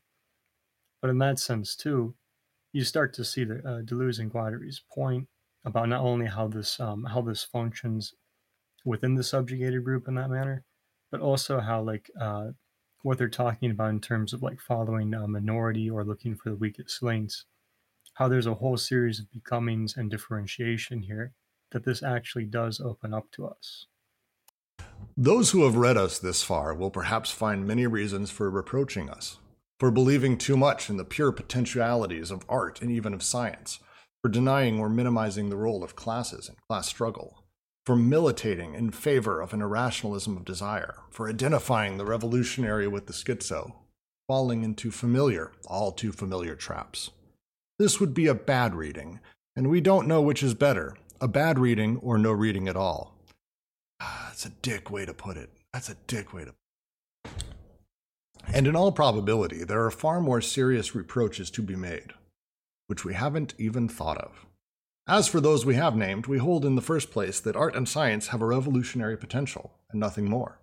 And that this potential appears all the more as one is less and less concerned with what art and science mean from the standpoint of a signifier or signifieds that are necessarily reserved for specialists, but that art and science cause increasingly decoded and deterritorialized flows to circulate in the socius, flows that are perceptible to everyone, which force the social axiomatic to grow ever more complicated, to become more saturated, to the point where the scientist and the artist may be determined to rejoin an objective revolutionary situation in reaction against authoritarian designs of a state that is incompetent and above all castrating by nature, where the state imposes a specifically artistic Oedipus, a specifically scientific Oedipus. This is really interesting, and I feel that they're answering the criticism we were doing yesterday and earlier today. And so, yeah, they're conscious of the limits and conscious of how it could be taken by left-wing oriented people. And kind of they're saying, again, it's a dickish way to put it, where it's like, look, it's a bad reading. They're talking about there's potentialities here. That they're not saying this is how revolution works. And I think they just described in the last few paragraphs why they're not doing that, because they don't want to give a goal or a structure to it. Instead, they're saying, look, these potentials exist. Here are where we're seeing them. Here's where we believe these potentials are at. And if you can sort of empower these people and look into that and play with these potentialities, we have a chance to actually really change stuff. And it ends with them. The lines here that really speak to me about especially our modern society. Art and science cause increasingly decoded and deterritorialized flows to circulate, flows that are perceptible to everyone, which force the social axiomatic to grow ever more complicated, to become more saturated to the point where the scientist and the artist may be determined to rejoin an objective revolutionary situation. The timing feels like we're speaking about now. Like this is very much what's happening inside of a lot of academic circles, as we have people in academia here that we're talking about, in artistic circles. It's really an incredible, meaningful moment, at least as I'm reading it. Just want to say, and this will be very brief, if you're looking to see some examples of this kind of art, at least as I think it can be very much argued, I would recommend Adrian Piper's work. Continue. Secondly, we have not at all minimized the importance of pre-conscious investments of class or interest, which are based in the infrastructure itself. But we attach all the more importance to them, as they are the index in the infrastructure of a libidinal investment of another nature, and that can coincide as well as clash with them. Which is merely a way to pose the question, how can the revolution be betrayed? Once it has been said that betrayals don't wait their turn, but are there from the very start, the maintenance of paranoiac unconscious investments in revolutionary groups. And if we put forward desire as a revolutionary agency, it is because we believe that capitalist society can endure many manifestations of interest, but not one manifestation of desire, which would be enough to make its fundamental structures explode, even at the kindergarten level. We believe in desire as in the irrational of every form of rationality, not because it is a lack, a thirst, or an aspiration, but because it is the production of desire, desire that produces real desire, or the real in itself. Finally, we do not at all think the revolutionary is schizophrenic, or vice versa. On the contrary, we have consistently distinguished the schizophrenic as an entity from schizophrenia as a process. Now, the schizophrenic as entity can only be defined in relation to the arrests, the continuations in the void, or the finalist illusions that repression imposes on the process itself. This explains why we have only spoken of a schizoid pole in the libidinal investment of the social field, so as to avoid as much as possible the confusion of the schizophrenic process with the production of a schizophrenic. The schizophrenic process, the schizoid pole, is revolutionary, in the very sense that the paranoiac method is reactionary and fascist. And it is not these psychiatric categories, freed of all familialism, that will allow us to understand the political economic determinations, but exactly the opposite. You know, this little line should be served as people who are trying to find, salvation with their own psychological condition reading Deleuze and Guattari, because this happened quite a lot, and it's this confusion should be at the beginning of the book and at the beginning of every of their books. I love this almost very direct call. We believe in desire as in the irrational of every form of rationality, and not because it is lack, because it is the production of desire, desire that produces the real in itself. Is such a clarion call to kind of their philosophy of things. Yeah, I don't know if I need. Does anyone have questions on this? Because I'm just going to move on because it's such a clear paragraph. What if we don't want you to finish? Yeah. Well, I'm going to finish. We've got 3 pages left. One half a page. Yeah, not much. Guilfoyle has a great question. We're going to do it. We're going to answer a question. Produces the real on itself? Not on itself, in itself. And I think this is, and Ken's still here? Ken is still here. I think this is a response again to the Lacanian classic psychoanalytic play that lack is where desire comes from, that our lack of things is what drives us forward. They're saying, no, desire in and of itself, the production of desire, the desire that produces real desire, is the real in and of itself. I think it's really about, they say this earlier, right? And they make clear that their real is not like the Lacanian real, but they actually talk about the naive reading of the Lacanian real, that it's actually reality, right?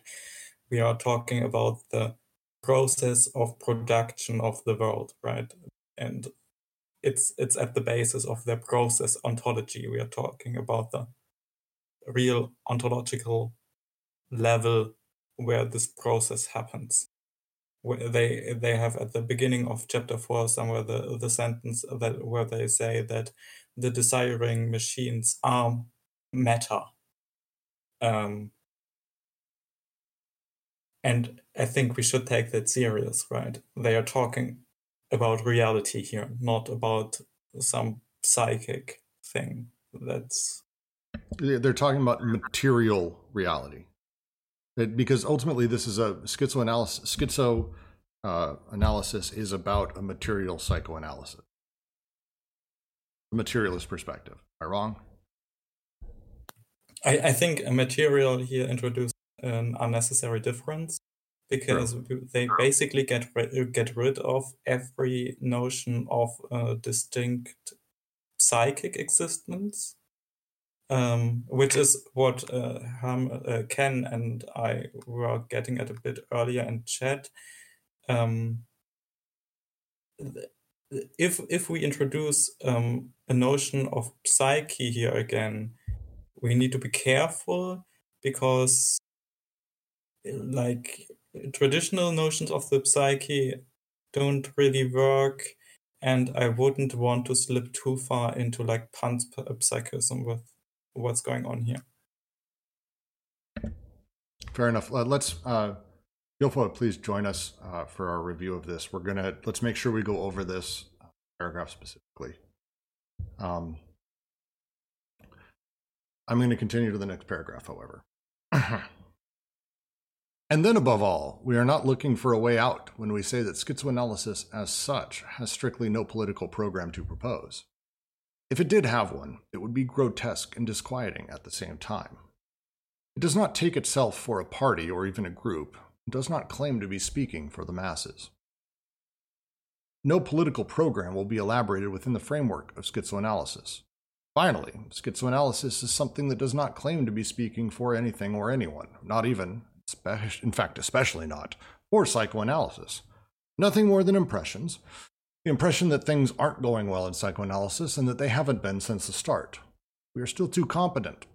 We would like to speak in the name of an absolute incompetence. Someone asked us if we had ever seen a schizophrenic.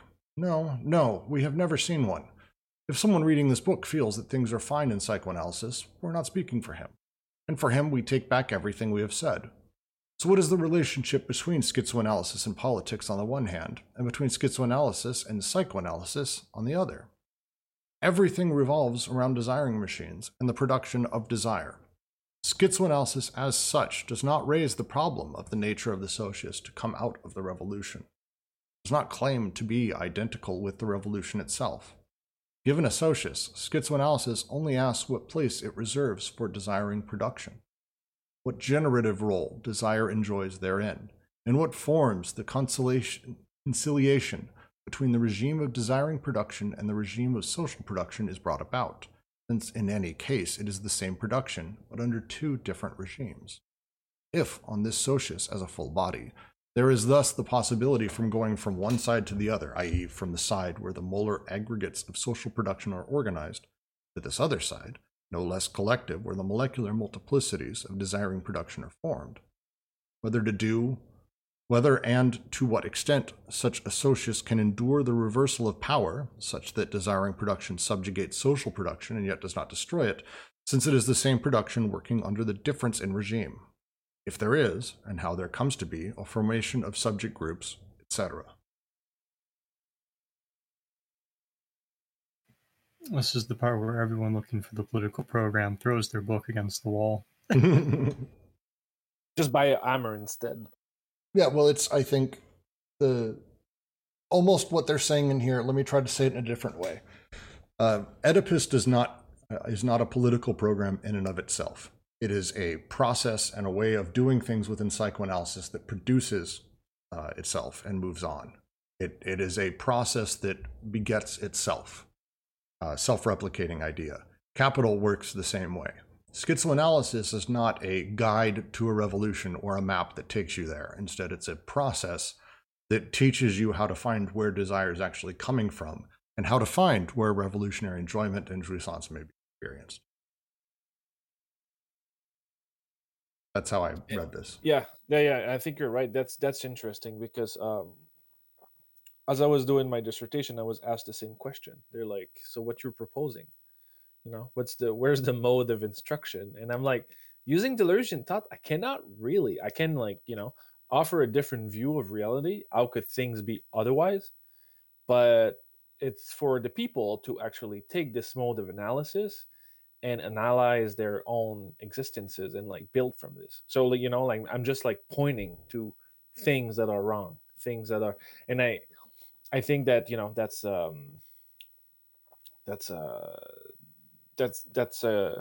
do you say this? That's a good way to actually put it at the end of the book, saying, this is not a new book of the New Testament.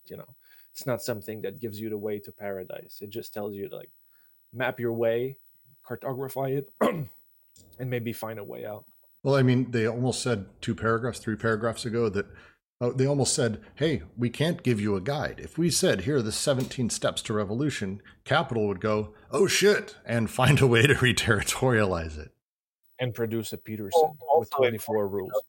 Even if Capital didn't do that, this is sort of like, I think, the critique of like, democratic centralism, so-called. Like, you can have a whole, very detailed writings from Lenin in all the years leading up to the revolution in 1917, the first revolution, and then the 2 in 17 and all that. And, even though it's interacting with Capital, of course, but even if there wasn't that kind of like pressure, even within itself, it very quickly, it wasn't like people like to think that, it was like when Stalin came around and things kind of got messed up. Like, go read about like war communism, go read about the NEP and all these things. Like, even my arch nemesis Zizek, funnily enough, is right when he does his introduction to one of Lenin's books, where he's like, and Trotsky as well, where he's like, this idea that like these possibilities for this, what we would call reterritorialization, weren't there already in the idea of these programs, which were, they leaned heavily on the concept of the dictatorship of the proletariat to kind of justify, ends justifying the means and stuff, is facile. It was always there. And to like kind of place it at a later date is to excuse all the excesses and the suppressions of the SRs and the Kronstadt and all the rest of it under the name of like, this pure thing that was sort of like dissolved or something. Yeah, it's they're saying it's communism failing as it did in Russia is not a bug, it's a feature, I think would be how I'd put it. That this is how the code was built. You just didn't notice it.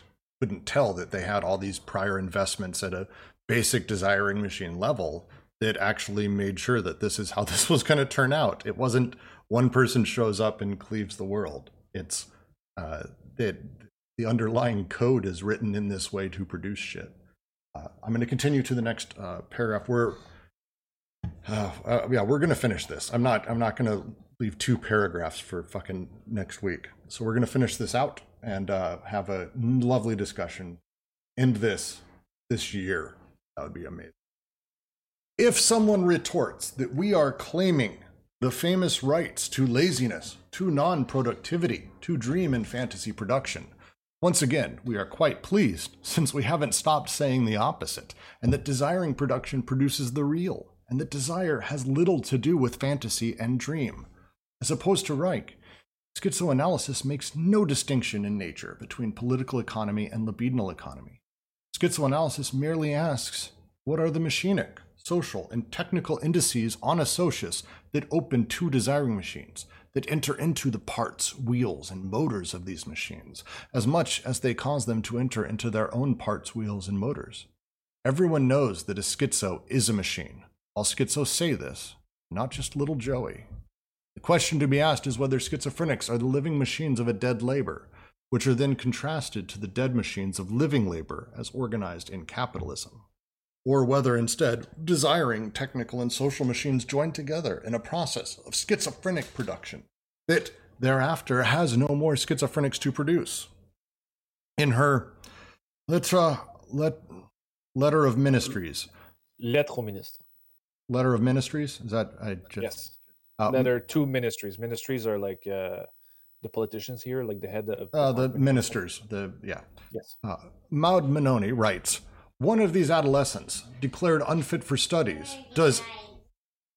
Oh, hi, Dexter. Give me 2 seconds. Sorry, guys. Sorry, my son's coming in, bringing me a cup of ice. Are you going to share that cup of ice? I will. You better. Let's see. Everyone knows that a schizo is a machine.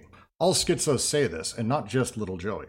The question to be asked is whether schizophrenics are the living machines of a dead labor, which are then contrasted to the dead machines of living labor as organized in capitalism, or whether instead desiring technical and social machines join together in a process of schizophrenic production that thereafter has no more schizophrenics to produce.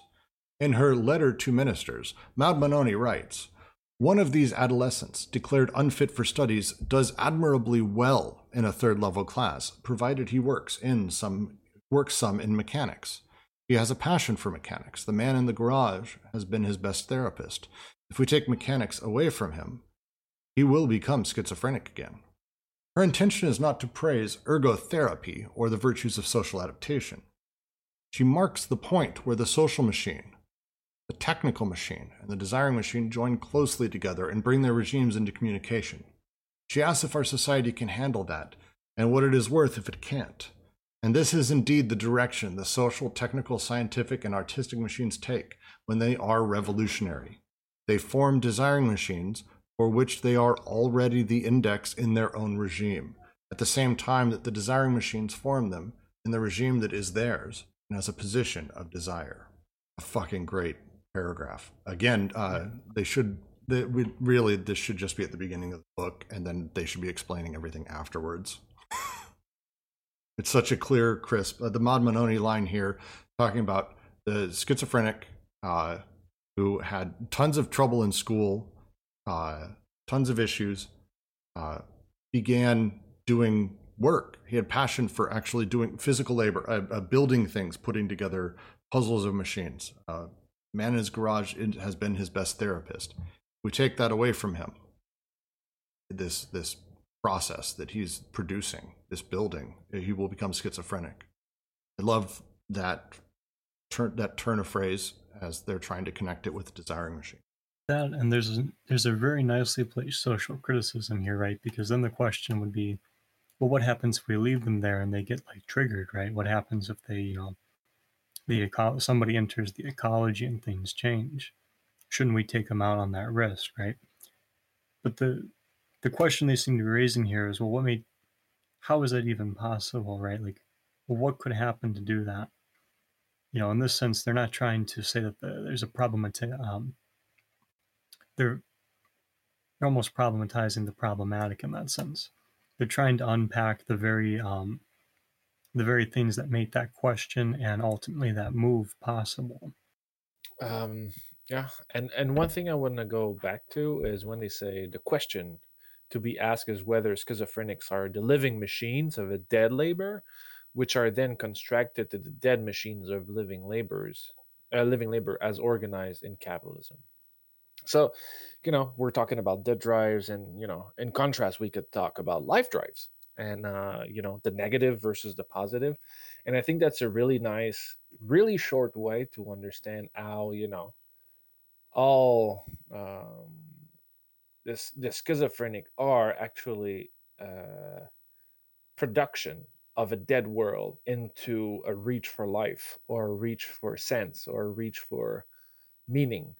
And as the labor is being created as as a negative within capitalism. He marks the point where social, technical, and desiring machine comes together. To me, that line, the idea that this young man who couldn't exist inside of the social machines without falling apart and breaking, is able to produce and play around with let's say he's building a fucking car. He's able to build a car, be productive without any social pressure outside for other things. He's able to do it for the sake of doing it. And that machine is a machine unto itself. They talk about it, they say the line, they form desiring machines for which they are already the index in their own regime. That he's doing this act, he wants to do this thing, he is doing this thing, and he's building a thing, all sort of ensconced inside of its own regime, without having to be part of some larger, well, I'm doing this because I need to make money for my wife, or because I'm trying to gain fame. He's doing it for itself. And there's a beauty in that act that they're really driving at, and I really attach to myself. I think also part of what they're saying in this last sentence is the idea of like they talk about in A Thousand Plateaus, like the idea of the nomad defines its own space. And one of the examples they give for that is like a fractal curve, like the dimension of like a space filling curve is fractional, and it's sort of defined by the curve itself. And I think that that's like something they come back to often about just the nature of like the authentic definition of space. And I think that that's what they're talking about with the artistic projects and scientific projects that define their own regime.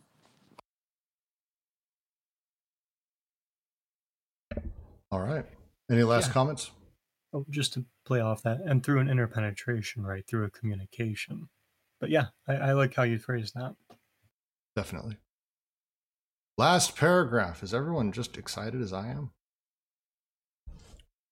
What? Hell yeah, let's do this.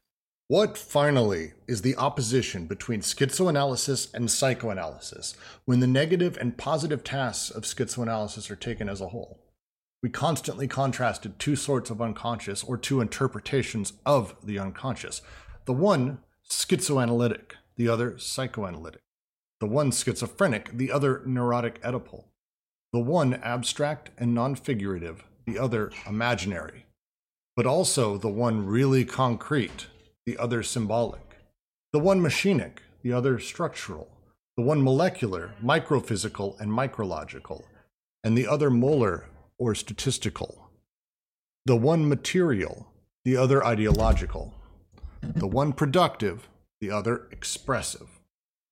We have seen how the negative task of schizoanalysis must be violent, brutal, defamiliarizing, de-Oedipalizing, decastrating, undoing theater, dream, and fantasy, decoding, deterritorializing, a terrible curettage, a malevolent activity.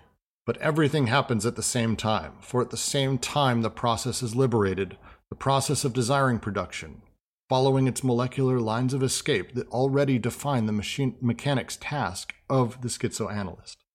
And the lines of escape are still full molar or social investment at grips with the whole social field, so that the task of schizoanalysis is ultimately that of discovering, for every case, the nature of the libidinal investments of the social field, their possible internal conflicts, their relationships with the pre-conscious investments of the same field, their possible conflicts with these. In short, the entire interplay of the desiring machines and the repression of desire. Completing the process and not arresting it, not making it turn about or in the void, not assigning it a goal, will never go too far with the deterritorialization, the decoding of flows. Or the new earth, in truth, the earth that will one day become a place of healing, is not to be found in the neurotic or perverse reterritorializations that arrest the process, assign it goals. It is no more behind than ahead. It coincides with the completion of the process of desiring production. This process that is always and already complete as it proceeds, and as long as it proceeds. It therefore remains for us to see how, effectively, simultaneously, these various tasks of schizoanalysis proceed. Congratulations, people. We've one thing about the series of defamiliarize and stuff. There's one term that is missing here. It's defallicize, like to defallitize, and I think that would be important because it opens up to a whole feminist criticism also of the world. So this is missing into the English version, but in French it's there. There's more missing. We are celebrating that we're through. But if you look in any French edition that I found, or any other translation than the English translation, there actually exists an appendix to Anti-Oedipus. In English, I think it was published in one of Guattari's solo collections. Yes, this is true. The appendix is called the program for a desiring machine. So there's a program. There's something follows with the program. There you go. Just as soon as we had our goal in sight, it is gone. So now we have the full explanation of that. And we will be reading other things. But for now, I want to thank all of you for joining us on this extraordinary journey. We are not done yet. We have a handful of things we are going to be doing going on. We're going to be reading other books. We're going to be continuing AO, which is hilarious. We're going to be doing so much more. But just thank you all. I want to say thank you, because the last 9 months of my life have been dedicated to this, which is weird. So it's super surreal to kind of be finishing at the end of the year. I promised I'd try to finish it by the end of the year. I could not have cut it closer, so there we go. Thank all of you very much for joining. This has been a journey.